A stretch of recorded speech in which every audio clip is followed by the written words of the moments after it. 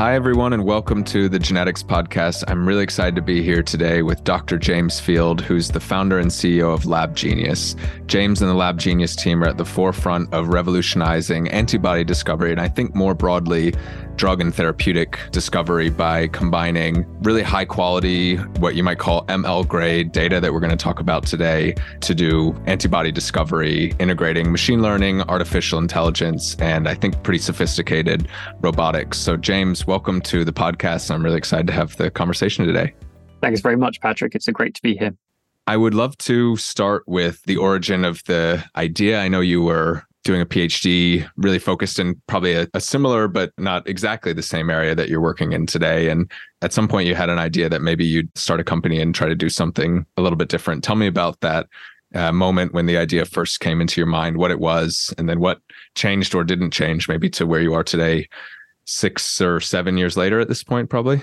That's right. So I'm a protein engineer by training, and I did that master's and PhD level. And when I was doing my PhD in protein engineering, it was happening at this magical time when the cost of DNA sequencing and synthesis was coming down. There was incredible innovation going on in the space of robotic automation and compute as well. But juxtaposition to this, we were still engineering and designing proteins rationally. And when you sit down and you're looking at a crystal structure of a protein and making decisions around how to engineer it, and then when you test that molecule and find it doesn't work, you end up banging your head against the wall and thinking, hey, look, there must be a better way to do this. And of course, you look into nature and you see all of this incredible complexity that's been driven through the natural process of evolution. And that kind of aha moment for me was to what extent we could start to bolt on and couple some of these novel technologies to evolutionary inspired methods to start engineering protein therapeutics in a more streamlined and intelligent way. And that was really the genesis of the business. Amazing. So what, for those who aren't all that familiar with protein engineering, what does the status quo or the traditional way of doing it look like, and what do you guys do that's very different? So, the traditional way in which protein engineers would create and build and modify these molecules would be to kind of pore over these crystal structures, look at they sort of maybe rotate them around on a screen. And maybe you'd have like an expert who'd spent his whole career working on one particular protein. And you go to him or to her and they look at the crystal structure, they point to a residue and say, hey, I think we should make a substitution mutation here or a deletion mutation there. And a lot of protein engineering was sort of driven by that kind of very rational design approach. And, sometimes it works and sometimes it doesn't. But the challenge, from my perspective at least, is there's an inherent coupling there between a human's understanding of the way in which that molecule works and then our ability to engineer it. And candidly, when you look at a protein structure, to most of us, there's no intuition there. There's no human intuition as to how these molecules work. And really, that's not surprising in the sense we didn't evolve to engineer protein therapeutics. So the approach that we take is a very kind of data-driven one. We generate a lot of data in a wet lab, and we do that at very high throughput and concentrate on making sure that data is very high quality. And then we combine that high throughput experimentation process with machine learning to build models that are descriptive across several different features of interest. So these could be features around developability, but also function. And once you've got those disparate models that are descriptive of your different features of interest, that's at the point at which you can start optimizing across it. And this is really the key bit, really, which is this is an approach that enables the co-optimization of protein therapeutics across multiple properties of interest versus what's done traditionally, which is sequential optimization. And of course, the challenge with sequential optimization is you might optimize for one property and then suddenly find you've de-optimized for another and you're back to square one. So this is a very efficient way in which you can engineer these molecules. Yeah, and I guess the human approach, I would imagine, probably lends itself to this sequential optimization, right? We can only hold so many things, even if you're an expert in a particular protein, you can only hold so much of the search space in your head at once. And it's difficult and probably expensive to predict, if I change this piece, how is it going to affect how easy it is to manufacture, for example, and then this other piece may affect the potency. But do you know all those things at once? It's probably very difficult to do that in practice, right? That's right. And the way in which, say, like a rational protein engineer might approach that problem is to collapse down these design rules into something that can be described linguistically. And then you end up with these rules of thumb, which is like, don't include this residue or do include that residue and never include this motif. And something that we've seen time and time again across multiple different programs is when you actually test those rules of thumb, it's highly context dependent. And we've actually seen real life programs with pharma partners where actually the designs that end up being the most high performing goes against any human intuition. So really this kind of underlines the importance of taking more of a kind of data science, mathematically driven approach to the engineering of these molecules. Yeah, it's really interesting. And it kind of reminds me of the way that AI in games like chess has helped some of the best humans to really up their game as well. Because when you watch, there are now many different chess bots that will play against one another. And if you watch Stockfish play against Torch, you, as a human, you can actually learn some amazing things because they play the game very differently. So I'm thinking out loud here, but I suspect that probably the humans that you work with really have a lot to benefit from partnering with the machines in this use case as well. Maybe even probably almost certainly more so than in a simple game like chess that's much simpler than the complex game of protein engineering. Well, I think for us, the most interesting piece here is it's actually caused us to really question and redefine what should the ultimate relationship between man and machine be when it comes to engineering proteins. And we've found, at least through the programs that we've done, that the most powerful coupling of, I guess, human cognition and machine intelligence has been one in which the human sets the question and the machine finds the answer. And what I mean by that, specifically in the context of protein engineering, is that it's a group of expert protein engineers and data scientists who'll sit down at the beginning of a program and say, here is the area of design space that we want to explore, and demarcate that. And that's something that actually really does require you to kind of draw on a lot of human expertise and experience. But then once you set that design space, it's the role of the system, the ML-driven process, to actually algorithmically generate the sets of designs and explore it. So I think, at least in our work, that's been the ultimate pairing of man and machine. Yeah. So maybe you could give some examples around what does setting that design space look like? Like if I don't even know what the role would be, but if I'm an antibody scientist in a drug company, for example, what does setting that space look like? Yeah. So if I kind of give you a concrete example here, a lot of the work that we do internally is around the design of T-cell engagers in order to develop molecules that can selectively target cancer cells over healthy cells and kill those.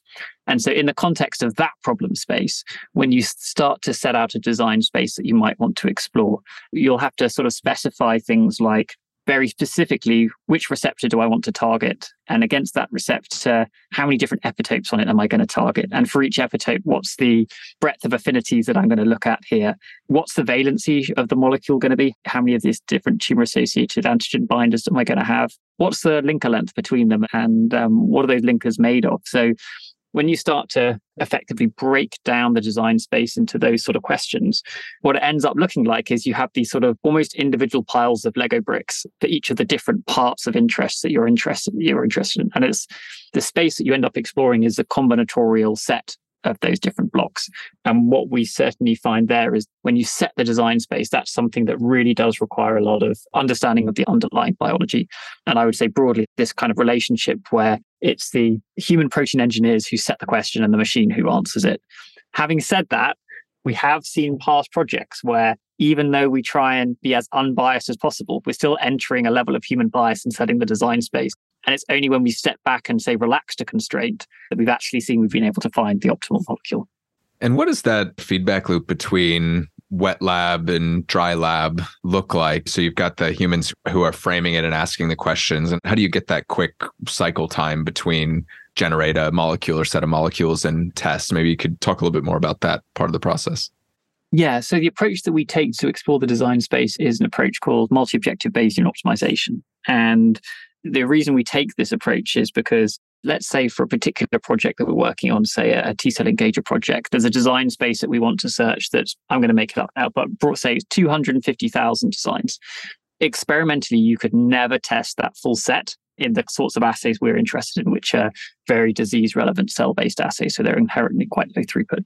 The advantage of taking a computational modeling approach here is that you can sample a subset of the space, build a model that is descriptive of a broader area of the design space, and then query that for the next round of designs. So just to talk you through an example case study here, in the first cycle, an algorithm will generate, say, 700 to 800 designs, novel antibody designs.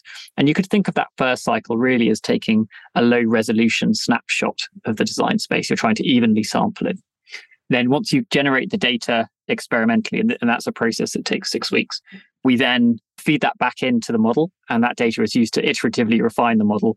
And then the model is able to generate a new set of predictions. Now, I mentioned that we're using an approach called Bayesian optimization. And the rationale here is the advantage of taking that approach is you've got a certain number of shots on goal that you have with every cycle. But with the Bayesian optimization approach, it says this subset of your shots on goal you should use for exploration of new areas of design space. And this second subset you should use for exploiting the design rules that you've already discovered will yield to a high-performing solution. And it's using that kind of very smart sampling approach to the exploration of the design space that enables us to find many different pockets of high performance across quite a broad design space. Yeah, interesting. And I guess you could probably tune that to an extent to say, I want to be more exploratory and creative, or if I have a strong conviction that I want to zoom in on these couple of areas, I'll zoom in a little closer on these areas. Yeah, that's exactly right. And so your prioritization of exploration versus exploitation, that shifts as you go through multiple cycles. So in a first cycle, when you know nothing, you're actually on 100% explore. And then on your last cycle, when you know, look, this is the last cycle I can do, you shift to 100% exploit. And what's beautiful about this approach is the model knows where it has a high degree of uncertainty over its predictions. And those are the times when it says, I know that my prediction here is uncertain. So I'm collecting data against this point. So because I can maximize my learning. Right. And so how many candidates then can you practically generate? You said hundreds of thousands is just not something you can do. What is the practical number? Yeah, so we have built out in the wet lab through the hard work of an incredibly talented team of wet lab scientists, a process, a design, build, test, learn loop that's both exceptionally quick, but also runs at high throughput. So the way in which that works is we'll start off with a set of between 700 and 800 novel antibody designs, each of those being unique designs. We then conduct a mass modular cloning approach where we assemble all of the genes to encode each of those unique antibody therapeutics. We then sequence those in-house, and that's been an innovation that we've only been able to bring online recently using the Oxford Nanopore sequencing technology. So we do the in-house sequencing, and then we do expression in a mammalian system. So we get mammalian expressed proteins that are then purified and tested across both developability and functional cell-based assays. Now, of course, as you go through that process, you see a natural amount of attrition, some of that being biological, some of that being process-based. But here you're generating data sets in every 6-week cycle of several hundred, at least, of these molecules. And that's sufficient to feed into the models to start building something that has a fair amount of predictive accuracy. Yeah, interesting. And so then at the end of this antibody pipeline, as you mentioned before, you're putting it into then some kind of cell-specific assay that helps you get data to answer that question of, am I engaging with the right target? For example, as you can tell, I'm not an antibody expert, so I'm learning from you. What do those cell assays look like? Are they also pretty challenging to scale, or can they be done at the scale of hundreds of antibodies in relatively fast fashion? Yeah. So I should say that the subset of problems that we work on are antibody engineering problems where the design of the molecule, there's not like a clear link between how the molecule's designed and how it performs. So if you're, say, developing something like, I don't know, like a cytokine antagonist, you know that if you just get like a tighter binder, it's probably going to work better and it'll be a more potent molecule. The space that we work in, we have loads of different design levers that we can pull, and it's really not clear how pulling them impacts the performance of the molecule. So you have to do that test in the context of a cell-based assay. And that's typical of this next wave of next-generation therapeutic antibodies in areas that are looking at multi-specific, multivalent ones. So in the context of these T-cell engagers that we're developing as part of our internal pipeline, we have a high throughput T-cell activation assay. And really what that's looking at is you're basically looking at mixing some immune cells with some cancer cells and saying, can your antibody cause your immune cell to selectively be activated in the context of the cancer cell? Now, the reason that we run that assay is because it has a high degree of correlation with a killing assay. But in terms of scaling that activation assay, it has taken a lot of work to miniaturize it and scale it. But probably the thing to really underline at this point is it's actually the richness of the data that's really important, that you're generating across like quite a broad titration set, very rich data that you've got multiple repeats in. Because if you want to have a crack at training a model using machine learning, you have to really make sure that you've got a rich data set. So we spend a lot of time scaling the throughput of this, but also the quality of the data as well. Yeah. And what's the biggest bottleneck right now to getting, ultimately, the end goal of this is to, I think, discover an antibody that can cure cancer, right? Not to oversimplify too much, but with the drug companies that you work with, is the challenge around picking the right antibody in the first place, and then the hundreds of millions to billions of dollars spent downstream can be a massive waste and a waste of time, right? If they haven't picked up front, where's the biggest lever, I guess, to think about how we can go from a world where it takes billions of dollars and 10, 15 years to something that makes a lot more sense. Yeah, you hit the nail on the head there. So the biggest challenge that everyone here is facing is the failure rate is far too high. And the thesis here is that with a higher quality molecule where you're able to hit a more demanding molecular product profile, hopefully we can lower the probability that that molecule will fall down in later clinical trials. So the beauty of this approach that we're taking here is it enables us to explore a much, much larger area of design space and give you molecules that you never would have found using conventional methods. So you can be much more ambitious in the profile of molecule that you're looking for. And, this is yet to be proven out as, we're still many years away of having a molecule to be approved. But I think, again, the thesis here is higher quality molecules should lead to lower attrition rate in the clinic. Yeah, that makes sense. And you're, I think, quite rightly zoned in on a bullseye of, sounds like T-cell engagers within the antibody space, but there's rings of the target beyond this where you can expand, probably not just into other antibody applications, but protein engineering more broadly. Maybe you can talk a little bit about the space of protein engineering. And I'm not even going to restrict you to therapeutics because there may be approaches beyond therapeutics, right, where protein engineering is a useful thing. Maybe you can talk a little bit about what the other layers of that onion look like for you all as time goes on. Yeah, so I would broadly say that this active learning-based approach that we're taking here is just as applicable from antibodies to enzymes to very large numbers of different molecular engineering challenges. The real question that I spend a lot of time thinking about is what portion of that space does it make sense for any single business to try and take on? And, I mentioned previously that we spent a lot of time and energy building out a wet lab capability to generate the ML grade data. And for me, that's like the crux of this, which is any company who's taking a similar type of approach has to make a massive capital investment in the wet lab setup that they've built out to generate data that just simply isn't in the public domain. And my guess is that probably ends up being the factor that ends up limiting the number of different problem spaces they can take on.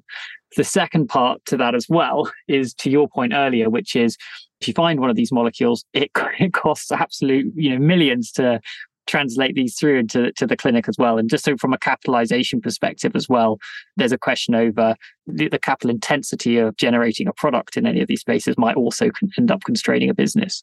So certainly what I'm seeing is startups appear all over the place and existing protein engineering companies retrofitting their platforms so that they can take these sorts of approaches. But my guess is that each of these companies will be driven to be quite focused in one particular area or another. So for LabGenius, the focus for us, at least at the moment, in the context for our own internal pipeline, is developing molecules that can selectively differentiate between healthy and disease cells.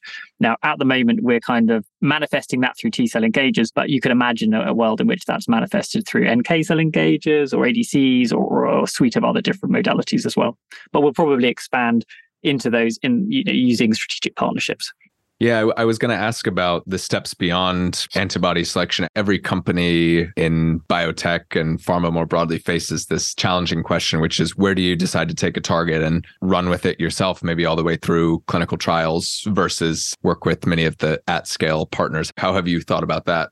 That's a real challenge, isn't it? In the sense that if you just focus on solely progressing your own molecules, do you then end up underutilizing your platform? And equally, if you end up just partnering, how much of the value can you really capture? So LabGenius is taking a hybrid business model where we actually do both. And that's sort of quite tried and tested across the biotech industry. But the way that we currently look at it is that the investing behind our own internal pipeline is actually highly synergistic with the partnering model in the sense that in those partnering conversations, if you can come to the table and say, we're eating our own dog food and we're putting our own capital behind our platform and look, it's working, that puts you in a much stronger position than if you're going into those conversations without that data.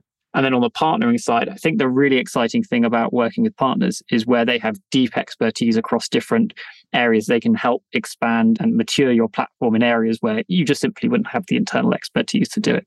Yeah, I think that makes sense. It's a challenging question. I think you're right to approach it that way.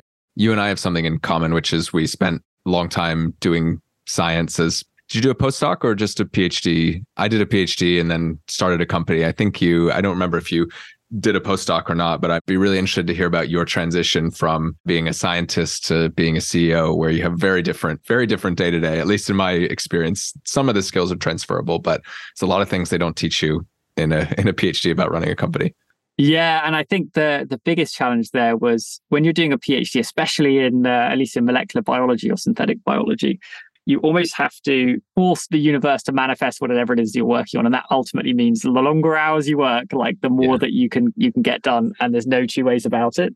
And so, I grew up just pulling the lever of, you want to get more done, just work harder. And the challenge is, as your company grows, there are only so many hours in the day, and pulling that lever just can, in some instances, just lead to burnout. So I think the big challenge I found was one where, learning to delegate, learning to hire a great team who you could trust and whose expertise outstripped your own across multiple different areas, learning how to raise capital as well, and then operating across different financial markets from the zero interest rate, grow scenario to the high interest rate environment that we're in today. And, look where biotech stocks are now and how strategy changes across those different economic environments. So it's been an absolutely wild ride. I still feel like it's day one in terms of learning a lot of these skills. But the biggest take home for me has been just really surround yourself with experienced mentors who can help take you on that journey and help accelerate your growth. And probably one of the most transformative things that we did as a business was to bring on a very experienced chairman who had been an operator, a very successful operator himself. This is Edwin Moses, CEO of LabLinks, and really was able to help transform the business in terms of how we run it, how we think about both financing, operational issues. I would just sort of advocate that any entrepreneur working in biotech finds mentors that they can work with and help progress them on that learning journey. Yeah, that's great advice. You've been incredibly successful, in particular on obviously in building the business, but you mentioned fundraising, and you all have, I think, raised more than $30 million. You've got an incredible set of investors. I suspect that pitching the vision was really challenging in the beginning because it was before machine learning and AI was cool. It's very cool today. It was definitely not that cool in the mid 2010s. I think it was always cool, but to investors, definitely it was not as much of a golden ticket as it is today. And also wet lab, dry lab combo, biotech. These are not easy businesses to raise money for compared to software. What was the biggest challenge you think from that? Like, where was the part of the pitch in the beginning that investors just scratched their heads and either you had to change or you had to think about a different way of messaging it? Do you remember what was most difficult? Yeah, I mean, the hardest part was, we were trying to raise our seed round and we were running out of cash. And I'd spent a year or something trying to get a fundraise together and just failing every time. I can't even tell you the stories that happened. We ended up being scammed out of paying to pitch to people who clearly weren't investors, to traveling all over the country to people who also weren't investors. It was a really grim year. And eventually my wife, who was pregnant with our first child at the time, gave me this ultimatum. She said, James, you've been working on this project for years now, and you got to get a funding round together before our daughter's born. Otherwise, you have to go and get a real job. And so having that deadline was definitely a helpful forcing function. And I'll say that we closed the seed round, closed it from the hospital car park hours after my daughter was born. I was there for the critical moment. So got the round together. But over the course of that financing process, the biggest learning for me was you should never be pitching to try and convince an investor of something. You should be finding the investor who already believes in what you're working on and then convincing them that you're the best company tackling that problem. And so looking at it as rather than a kind of convincing challenge, looking at it as a matching problem. And after I kind of took that perspective on fundraising as a process, things started to become a lot easier. Yeah, I guess that lends you to having a lot of conversations and having a really good sense in the first conversation. Is this something that you and the investor should spend much time pursuing and not try to convince each other of some different idea that they like that isn't actually the thing that you want to do, right? That's right. If you bring an investor in who doesn't deeply understand your space, the big danger there is you end up trying to, and this is especially true for technical businesses, but you tend to describe what you're doing through analogy. And when you abstract at that level, there can be a lot of imprecision that's introduced into it. And then you extrapolate from an abstraction and you can end up on a completely different page to your investor. So yeah, I'd always advocate bringing in smart investors and most importantly, investors who you feel there's great chemistry with. I mean, you're going to be working week in, week out with these people for the next 10 years. And whilst everything's going well, that's fine. But, when there are invariably times where stuff does go wrong, these need to be people that you feel comfortable picking up the phone to and say, hey, I just had a terrible day and this thing happened and help me think through it. So making sure there's good chemistry, making sure there's a good meeting of the minds intellectually, these are really key things. Was this something you always thought you'd wanted to do? Did you have a mind of being an entrepreneur while you were doing your PhD, for example, or did it come at you from left field a little bit? I think I've always felt inside I wanted to build something. I think there's that kind of just feeling inside you that, yeah, you wanted to create something to forge your own path. I think it also comes from not liking the idea of having a boss maybe as well. But yeah, I think I always felt deep inside me I wanted to build something. I would say that I never thought that it would be this hard. And there are plenty of times on the journey where like the rational thing to do would have been just to say, hey, look, I tap out. I'm going to go and find another job. I'm glad I didn't, but I think it is a really tough journey. When we did our first financing, this is like a friends and family round, my two sisters, who are much younger than me, said, James, we want to give you a little bit of money. And this is their inheritance from our late grandmother. And I said, I couldn't possibly take it. And they said, no, we really believe in you. We really want to back you. And whilst it wasn't much money, a few £1,000s, I made a commitment to them at that point and just said, hey, look, I'm taking this money, but in exchange for this, like, I guarantee you that the only way in which I kind of tap out is if we go under, we run out of cash. And it was actually that all the years later that was the thing that kept me going. Whenever, I just thought, hey, is this too much? Is this the time to tap out? I just, thought, no, I made a commitment to them. I'm going to keep going. And it does absolutely require the kind of irrational resilience to kind of get through those lows. And you're a founder, you'll know those moments that I'm talking about.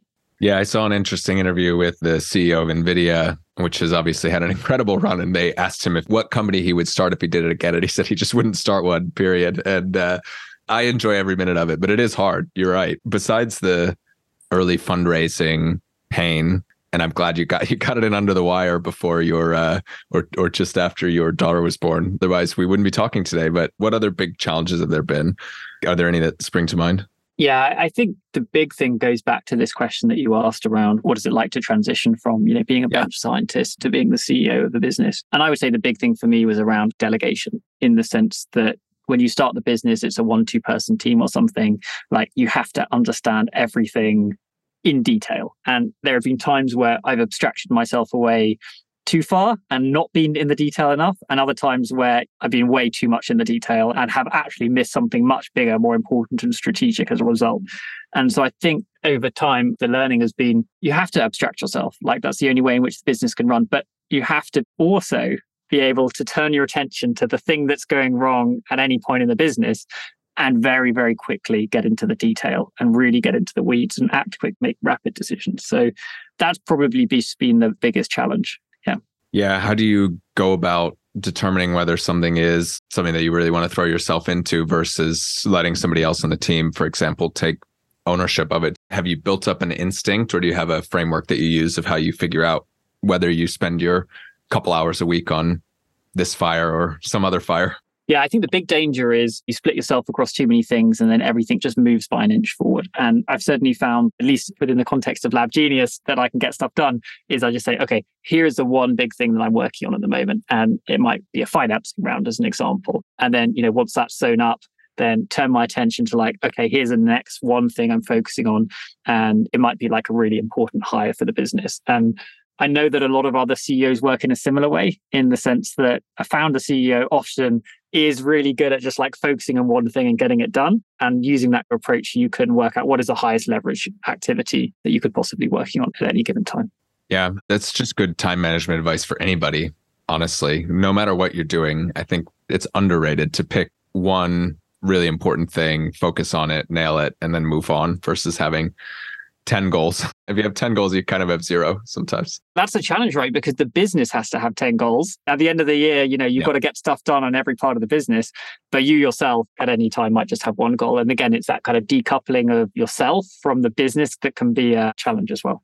Yeah. How have you found partnering with large pharma companies that are many, many times bigger in terms of number of people than you all? Is it frustrating? Is it slow? Or is it really about, similar to fundraising, you find the right person who sees eye to eye and then it moves quickly? How have you found that to be? Because you work with Sanofi, you work with many incredibly large and successful pharma companies.